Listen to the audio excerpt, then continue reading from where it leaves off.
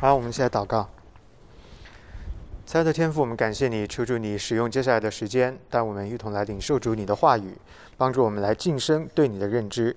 求主你祝福还在路途上的，还有我们在现场的每一位弟兄姊妹。我们的祷告祈求不配，乃是奉救主耶稣基督得胜的名，阿们。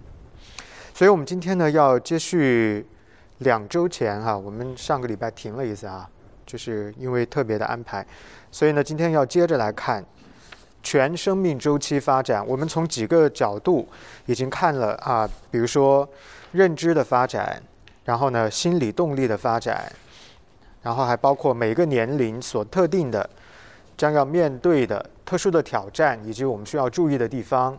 我相信对个体和对我们尤其是做家长的朋友们来说都是应该是有帮助的。那今天我们要看最后一个部分，是智力伦理理论，在第5页。我们来看一下智力伦理理论讨论的是什么呢？是一个人如何从青少年的时期到成人的时期，对世界和对自我的认知有所发展是怎么样获得对世界的认知以及对自我的认知。其实说白了只要你听到这2个关键词，自我和世界，这就是世界观的讨论就是对生命的理解，对世界的理解。所以智力伦理的理论实际上就是不同的世界观。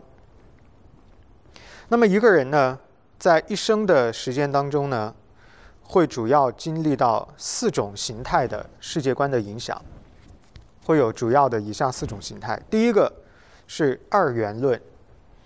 二元论是什么意思呢？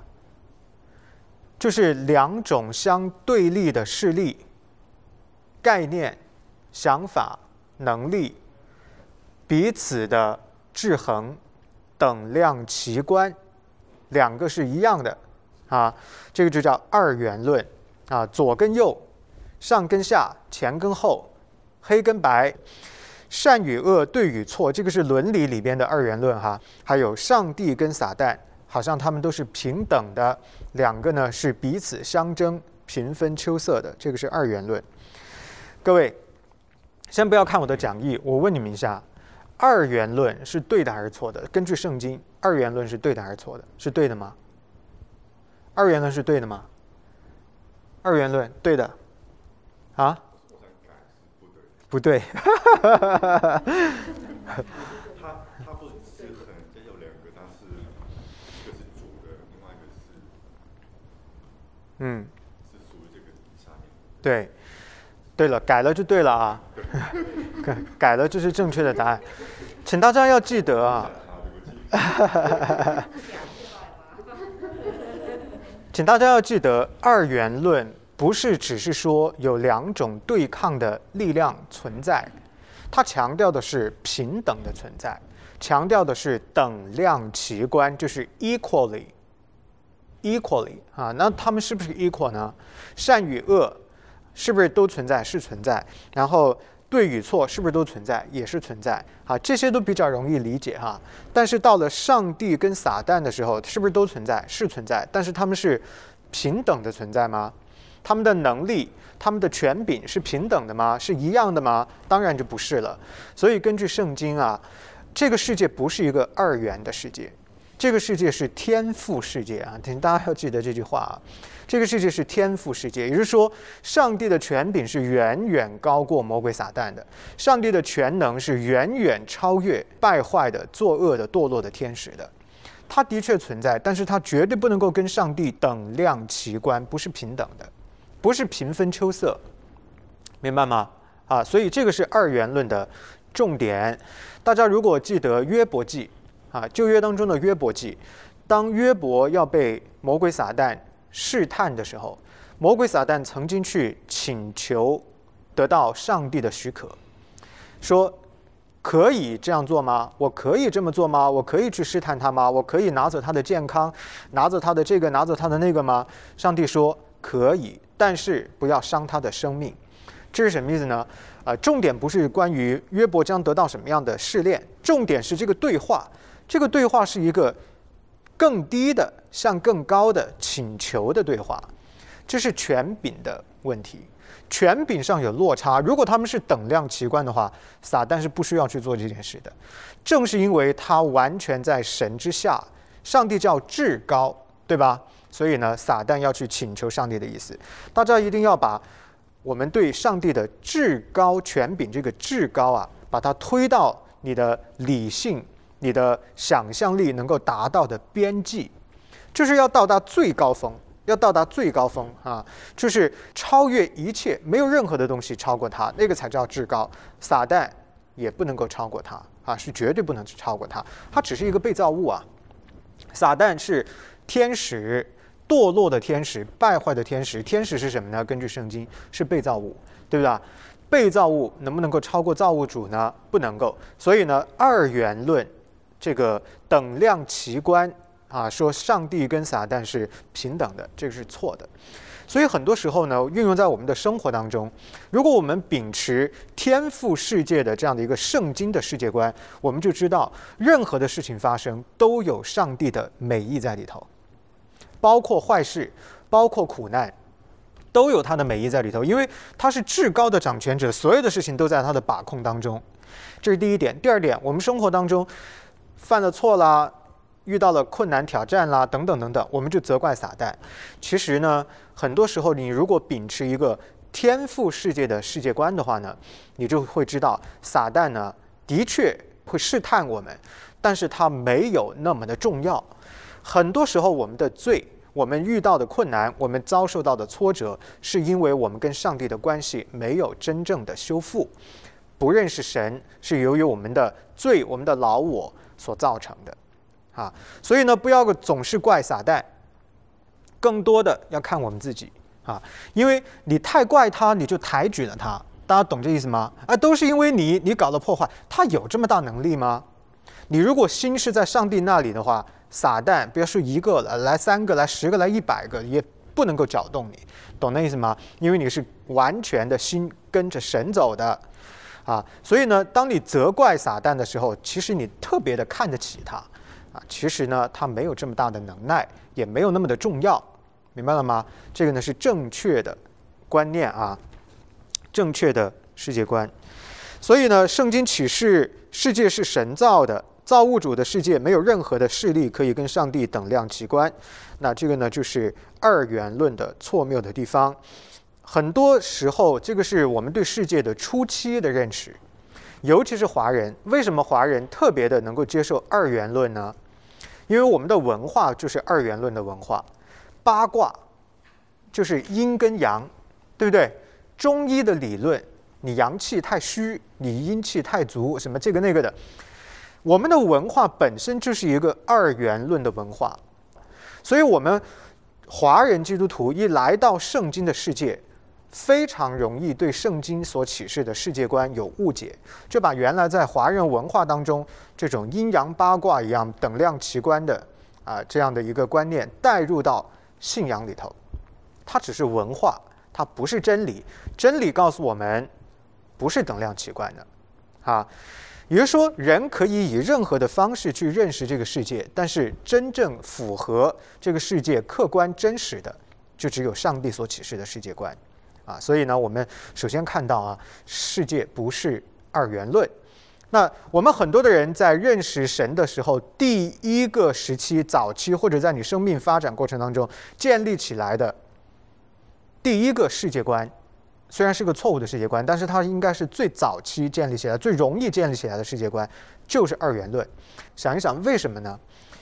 说的直白一点，因为二元论太容易理解了，就是一个非常没有营养、很简单的概念，就是左跟右、上跟下、前跟后，就这么简单很符合我们生活当中的逻辑，很符合我们在生活当中看到的事情有男的，有女的，有老的，有少的，有健康的，有不健康的，对吧？有对的，有错的。就是因为它太简单，太容易被人理解了，所以呢，我们往往就很迅速的可以把它建立起来。可是简单不代表它正确，能够轻易的建立起来不代表它符合圣经的启示。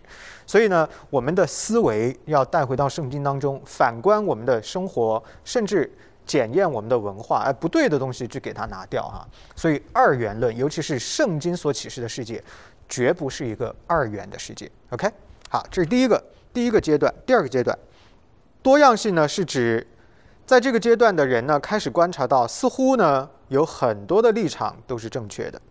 许多基督徒在这个阶段就丢失了信仰，因为他们以为圣经所提供的答案并非是唯一的答案，这显然是基督徒的教育没有做到位的结果啊。多样性大家也应该非常容易理解啊，因为在美国的生活就是一个，这是主流文化，多元文化、多样性的文化，就什么都是对的啊。你有你的立场，我也有我的立场，哎，你的立场好像也有道理，哎，我的立场呢也不错。这个呢，就是多样性所呈现出来的一种公说公有理，婆说婆有理的这么样的一个格局啊。我们要怎么样来看待这样的一个现实呢？许许多多的人呢，就是在这个阶段把信仰给丢掉了。为什么呢？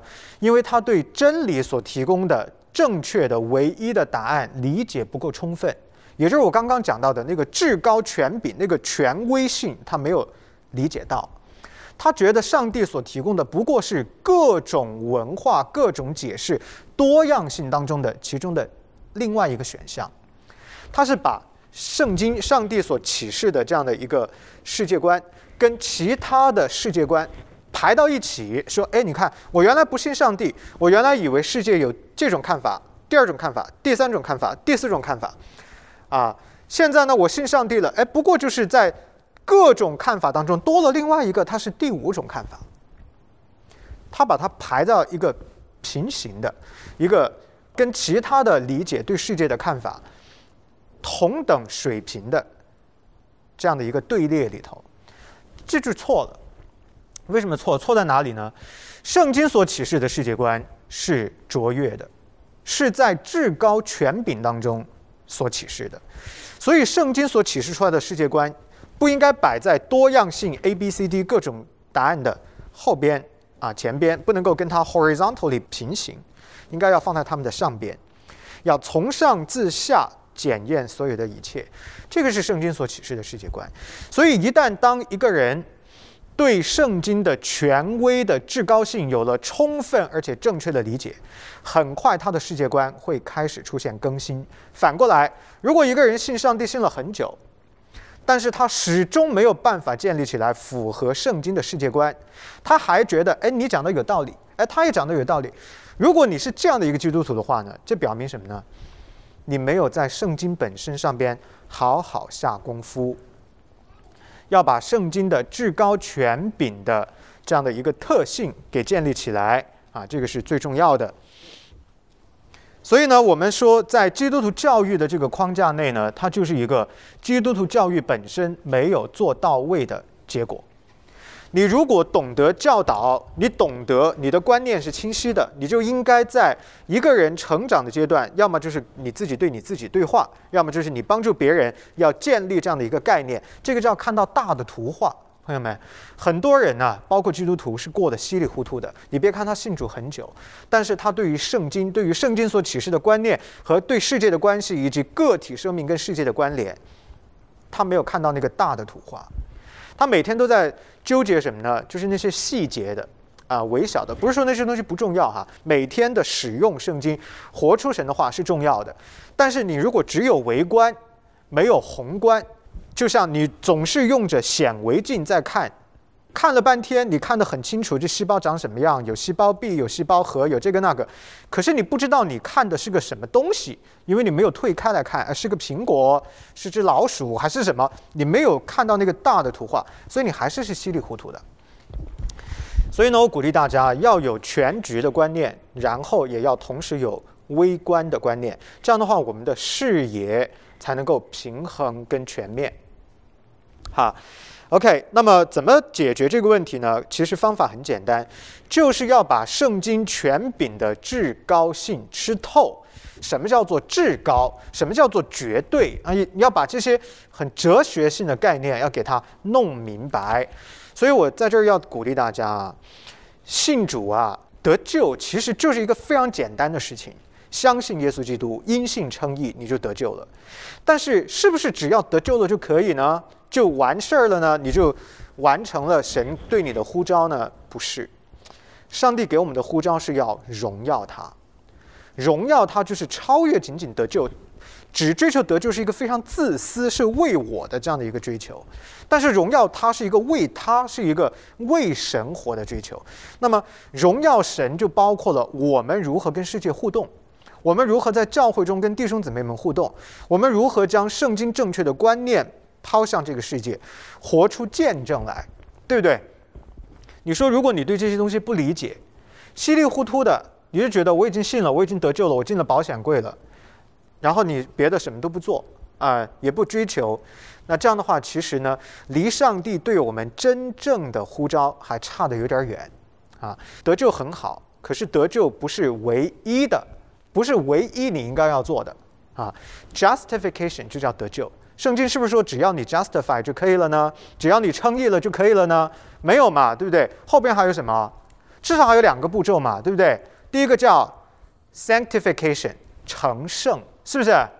还有一个步骤，最后叫 glorification， 对不对？得着荣耀，是不是？你不要只看到我就得救了，我什么事儿就解决了，没有，后边还有呢，没有完咱们要看清楚这些大的图画。 OK， 这个呢是多样性，放在我们实际的生活当中，美国社会就是一个多元文化的社会，什么理论、什么说法、什么样的想法都在这个地方有立足之地这个就是美国文化当中所理解的 freedom。 OK， 这个事儿究竟好还是不好？当然有好的也有不好的。对于我们信仰来说，它的不好大过它的好。怎么说呢？当你太自由，各种的声音都可以出来的时候，然后又没有对圣经正确的理解作为最终的鉴别，那么你最后就会被这些声音给吞掉。大学校园非常典型的代表，任何的理论、任何的社团都有立足之地，但是究竟谁是正确的，不晓得，因为大家丢掉圣经，不要圣经，没有圣经就没有绝对的检验标准，很危险。所以呢，如果你还有机会你还有小朋友你一定要想方设法让他明白，他进入的是一个什么样的环境 ，What kind of environment 这个人 this person is getting into， 他进入到什么样的环境，他要怎么样 mentally spiritually 预备自己预备自己，这是一个战场朋友们，要么就是你胜过他，要么就是你被他俘虏，就是这样子。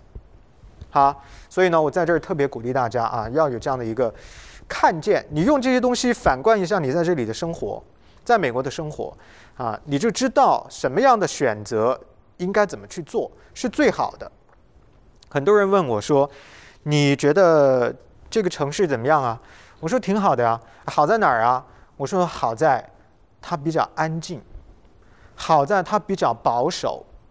你要不要搬去像什么别的州这种比较自由开放，像什么 Seattle San Francisco 我说 Well 旅游是可以的，但是我永远不会去那地方住。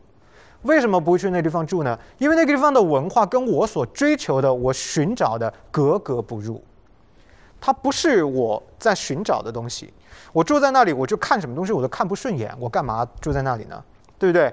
看什么东西我都觉得心里面很憋屈，你做的这些东西都不符合圣经，那怎么办呢？我何必把自己搞到一个让我很辛苦的地方呢？对不对？所以这个地方呢，虽然小一点但是呢，我觉得它好就好在它比较的保守。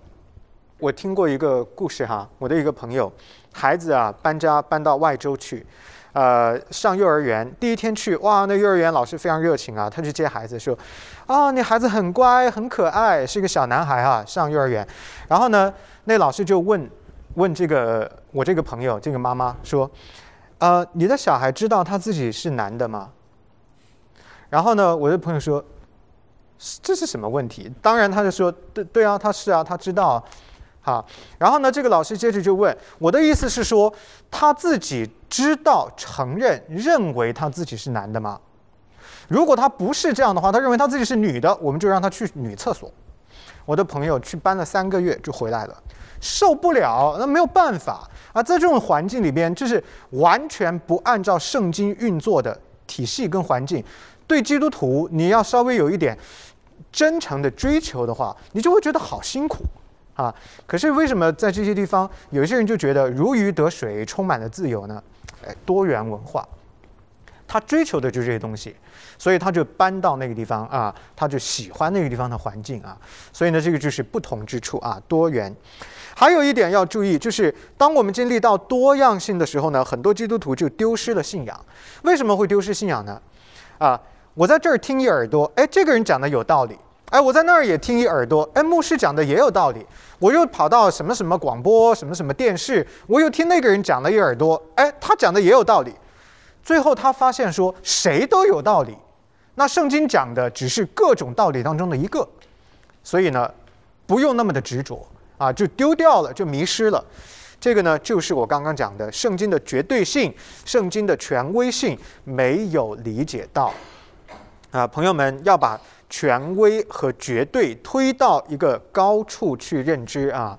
你的人生是需要有标准的，没有标准的话呢，我们所听到的东西如果不被别的东西检验，没有一个客观存在的真理的话，那这个世界是没有实际意义的存在。每个人都可以做自己认为对的事啊。OK， 好，这个呢是多样性的问题。第三一个到了这个阶段呢，主要发生在年轻人的身上啊，也是今天世界范围内最主流的文化。世界范围内最主流的文化叫做相对主义。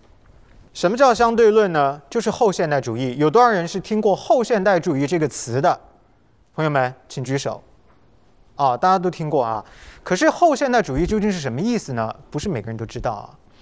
后现代主义就叫做相对主义，定义非常的简单，就是我有我的标准，你有你的标准，谁也别干扰谁，这个就叫相对主义。在这个阶段的人呢，会开始用不同的权威对自己的价值、身份、认知来做认定，往往会得出人人都不同，也不需要相同，谁都是正确的结论。这是一个非常可怕的事情啊！比如说，我打个比方，我跟 Shannon 辩论他是相对论的拥护者，而我呢是圣经世界观的拥护者。我们辩论的题目叫杀人究竟可以不可以。 Shannon 说杀人是可以的，因为我觉得杀人是好事。我就说杀人怎么会是好事呢？因为圣经10诫第6诫明明就说不可杀人，神是不允许我们夺走他所创造的生命的。 Shannon 说那是你的认为，不是我的认为。我的价值、我的标准、我的体系就是我认定的那一套。我的体系认为杀人就是好的。这种对话有意义吗？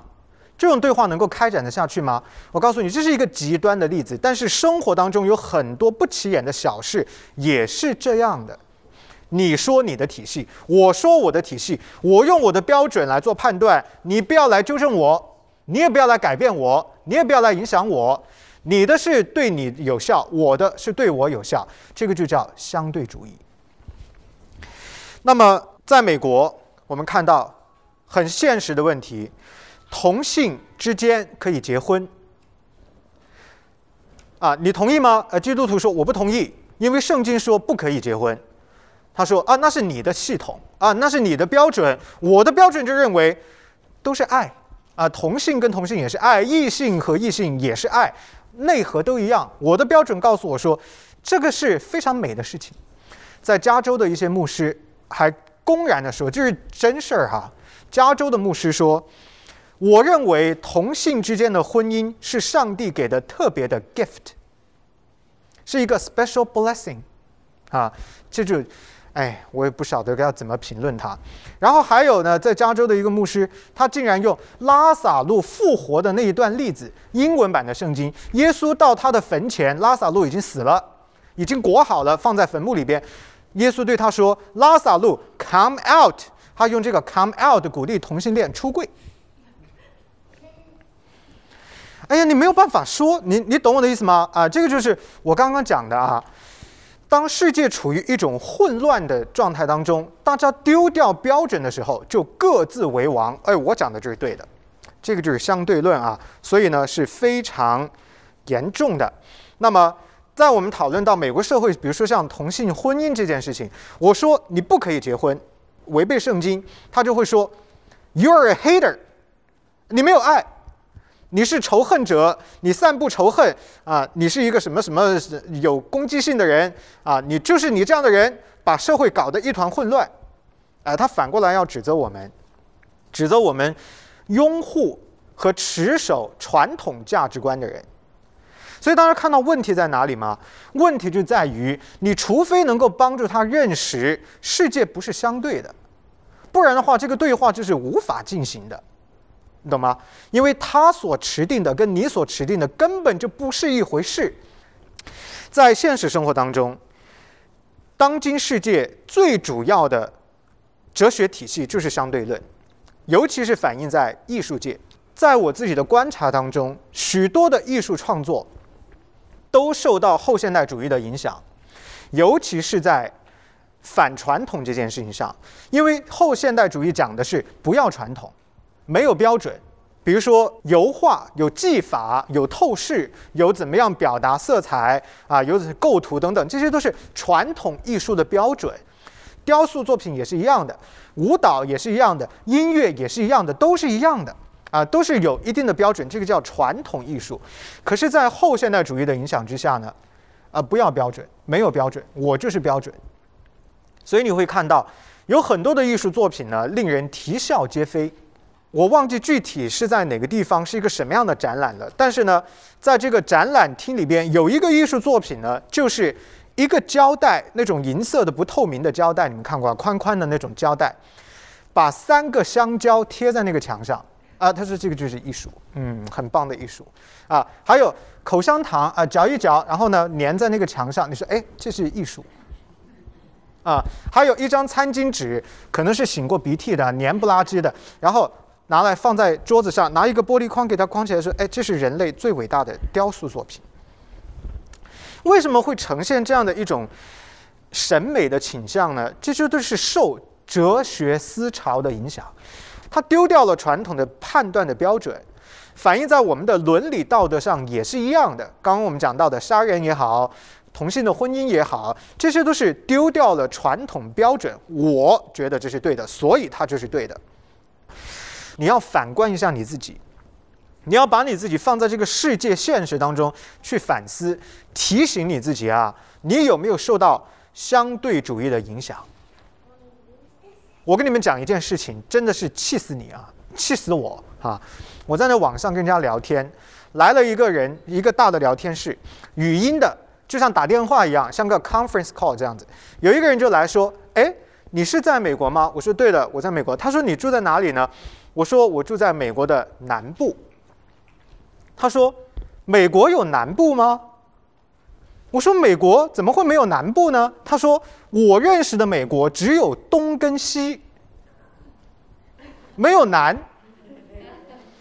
他说你能不能给我举个例子，哪里是美国的南部？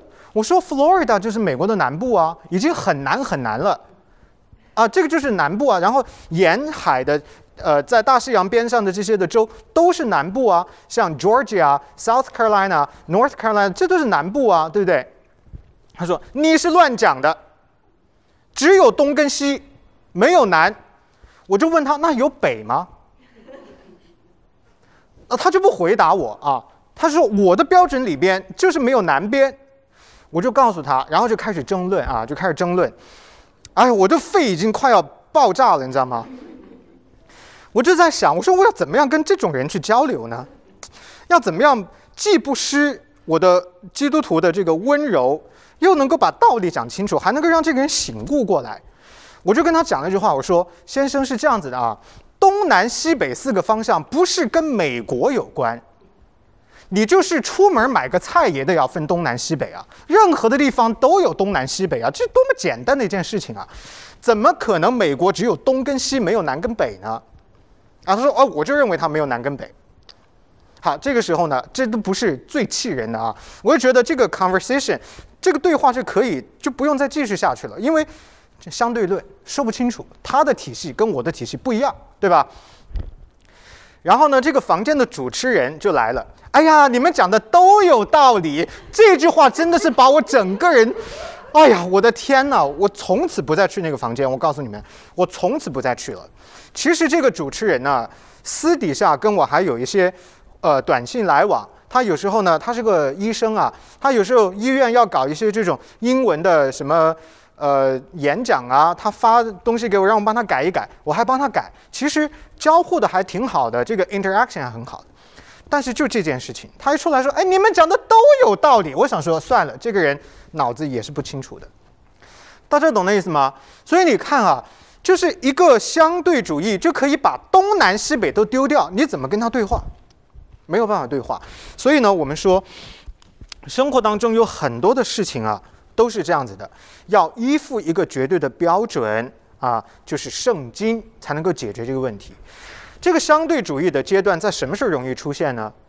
青少年时期，上了高中，然后到大学20几岁，这个过程非常容易受到影响，因为主流的文化就是这样的。你进到大学校园，他就告诉你说：“哎，你信上帝，哎呀，你真的很愚蠢，怎么会在21世纪的今天，竟然还有人在相信圣经？”哎，然后你就慢慢听这种话，听多了之后，你就会问我自己：我真的是个傻瓜吗？我真的脑子有问题吗？大家都不信圣经，为什么我要信圣经呢？慢慢的，这个人就流失了，明白吗？他听的东西太多，对他会有影响。所以要怎么办？教会家庭就是要紧紧的抓住人的心，要让大家知道，只有圣经才是绝对的标准。要用圣经来检验这一切，你才不会走错道路，明白吗？好 ，OK， 相对论很有意思啊。我们再来看最后一个阶段，就是尾声的阶段。在前边几个步骤不同的阶段的基础之上呢，这个人呢就会开始把自己投入在自己所认定的体系当中，这个就叫尾声了。比如说，如果你是相信圣经的，你就跟基督徒接触；如果你是不相信圣经的，那么你就不会跟基督徒接触，跟教会就没有关系。那如果你是 LGBT 的，你就会选择要成为 LGBT 的一员，你就进入到一个尾声，你开始以同样的这种认知世界观来结交朋友，建构你个人的生活。有一句话叫做“道不同，不与为盟”，听过吗？就我跟你相信的东西不一样，这个道真理不一样，咱们相信的东西不一样，所以我不能够跟你接触啊。那对于我们基督徒来说，因着我们都是天国的子民，我们所相信的东西是一致的，所以在这件事情上呢，我们要努力的做到怎么样跟教会弟兄姊妹、跟你有同样 mindset 的人来建立关系，要呵护这种关系，因为不容易。你相当于是一个久经沙场的战士，世界的各种理论没有把你打垮，你靠着上帝的恩典，你一路过关斩将，你到了今天。你身旁的每一个跟你有同样经历的人就是你的战友，你得要珍惜。如果在这件事情上边你还做得不好的，你要调整啊。比如说你比较内向啊，你比较害羞啊，或者你有任何的其他的像这种社交方面的障碍啊，或者你心中有其他的什么样的原因啊，这个每个人原因不一样啊。求神来帮助你怎么样抓住这个机会，建立这种生命跟生命的关联。这样子的话，我们的人生可以往一个合乎神心意的方向去前进，这也算是我们的 commitment。我原来跟大家讲过一个例子哈，我说，如果一个人，一个基督徒，他是一个宣教士，他知道枪林弹雨的地方也需要福音，他知道那种荒蛮野蛮的地方、没有开化的地方也需要福音。虽然我跟他不曾谋面，一辈子没见过，但是当我听到他的故事的时候，我的内心立刻会跟他产生共鸣。懂那意思吗？怎么来的？因为我们透过我们的行为看到，我们内心的世界所秉持的标准是一样的。这种情感根本就是超过物理的距离，不是一定非得要认识，不是非得一定要待在一起，而是用上帝来做我们的磐石，他把我们统一在一起，这个就叫什么呢？ Unity， 合一啊，朋友们，合一。所以我鼓励大家，你要运用这些观念，寻找跟你生命态度、价值标准相似的人。每个人不可能完全一样啊，即便是基督徒跟基督徒，在很多细节的事情上也都有差别，不需要那么的苛刻。只要是大家看到大的图画是一致的就可以了。像我自己在处理很多基督徒跟基督徒关系的问题上，我也是运用同样的标准。这个基督徒在某些事情上边是犯罪的，是不好的，是不是我就一直把他踹开呢？帖撒罗尼迦前书后书，保罗是不是这样说，把他踹开呢？没有，保罗说要待他像待自己的弟兄，对不对？还是你的弟兄和姊妹，是我们教会的一员，是我们当中的一个，是天国的一个成员，对吗？但是同时圣经说什么？要远离他。远离他意思是什么？你不要苟同他错误的地方。这个就叫什么呢？我们既要看到我们的差异，但同时还要看到那个大的图画，我们都是在耶稣基督里边的，要给那个人机会去修正、去改变。尊重个体的差异，但是也要纪念上帝把我们放置在一起这一份的恩典。然后你要爱你的弟兄姊妹，珍惜啊，朋友们，不容易啊！你想想看，茫茫人海，上帝在万事以先要预定我们成为他的孩子，然后要在这个时代、这个人类历史的轨点上，我们这样子走到一起，而且还是从天南地北跑到美国来走到一起，你还不珍惜？你要珍惜，这都是恩典啊，都是恩典。好，最后，社会性的学习理论。什么叫社会性的学习理论呢？讲的其实就是人与人互相的影响，通过环境对人有塑造啊。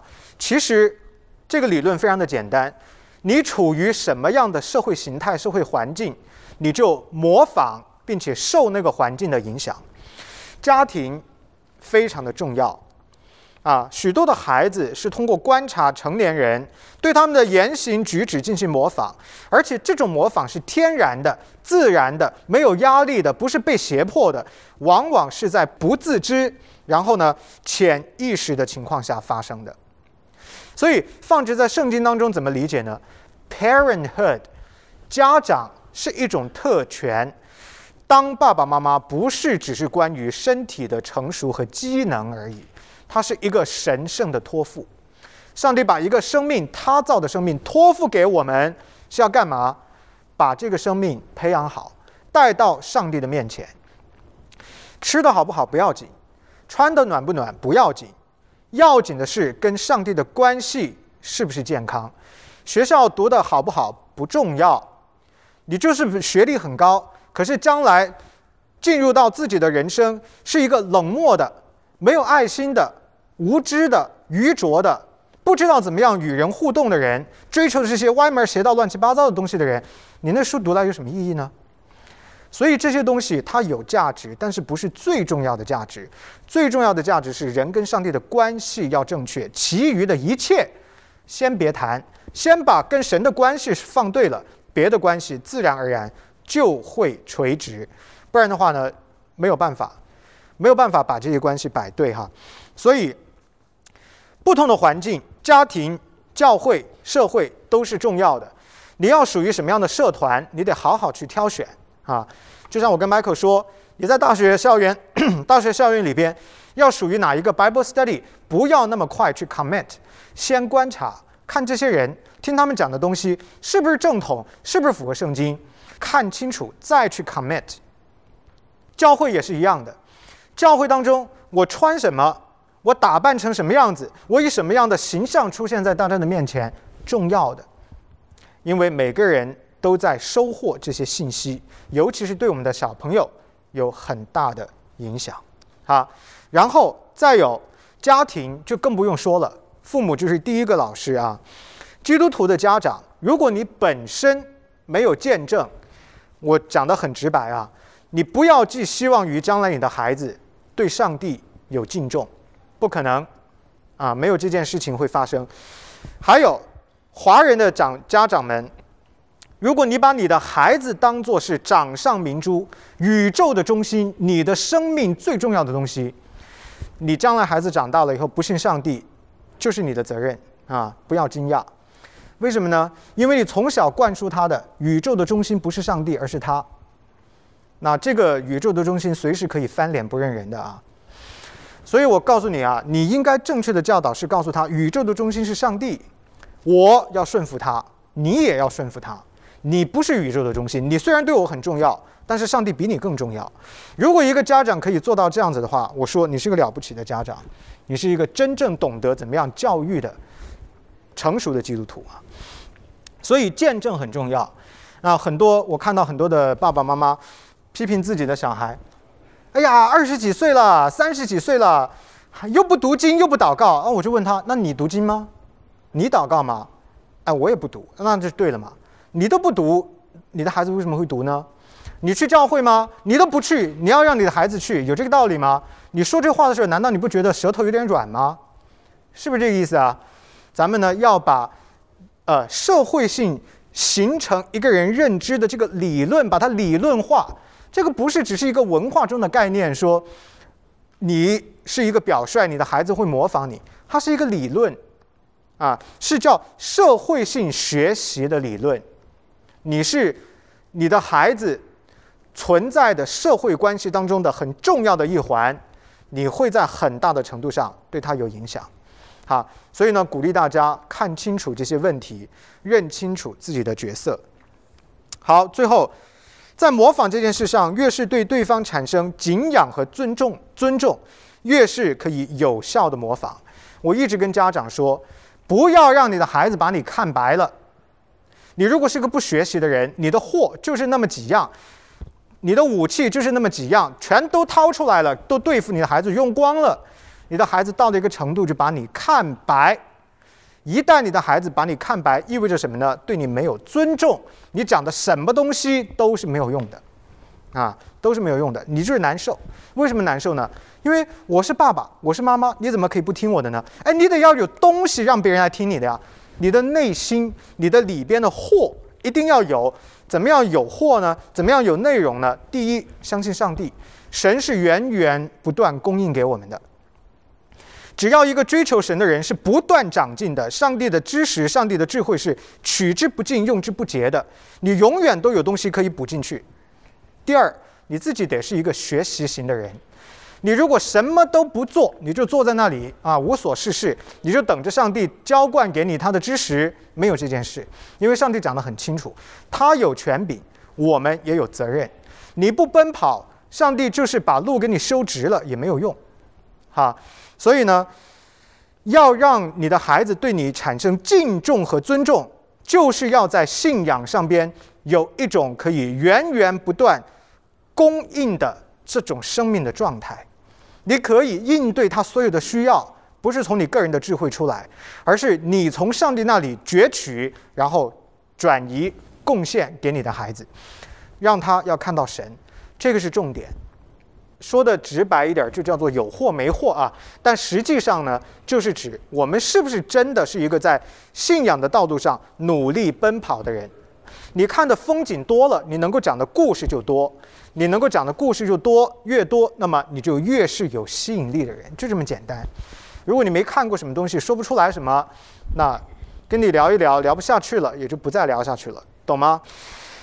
最后这一段 ，Parents and other significant caregivers are children's most effective models during the early periods of development. As development continues and the person's world expands, peers, coworkers, and other significant people have the potential to be effective models as well. This process eventually leads a person to the realization that he or she is able to be a model or example for others. 所以你不光只是在以自己为榜样，你也是在塑造另外一个榜样。然后呢，结交什么人，塑造他的正确的价值观，对于他将来生活环境当中所营造的这个社会性的形态非常的重要啊。如果你跟一帮地痞流氓做朋友，那你当然只能够学地痞流氓的生活方式，对吧？如果你跟一帮艺术家做朋友，那么你可能在艺术上、审美上会有影响。所以怎么样选择朋友，怎么样营造自己的社会生存的形态跟结构，从小得抓住，就要开始来建造啊。OK， 以上呢就是我们第3课的所有的内容。下个礼拜呢，我们要进入到第4课。道德的形成，一个人的道德是怎么形成的？什么是正确的道德？怎么样帮助一个人建立正确的道德？请大家呢下个礼拜9点半来听啊。好，我们来祷告。天父，感谢神你的话，谢谢主你给我们的带领，求主你使用我们今天所讲到这些内容，建造我们的生命，帮助我们每一个人都成为有智慧的人。尤其是我们做家长的，求主你给我们这样的看见，叫我们可以在营造一个健康的生命，呵护一个健康的生命的这样的一个工程上边，有神你的帮助，以神你的话语来建立，把我们所有的每一位在你面前的儿女都摆在主你的面前，求主你用你自己的话语帮助我们在不同的生命阶段看清楚挑战，也认清楚问题，能够谦卑寻求你的智慧，叫我们的生命可以炼净，可以荣耀你。我们的祷告祈求不配，乃是奉主耶稣基督得胜的名，阿们。好，谢谢各位。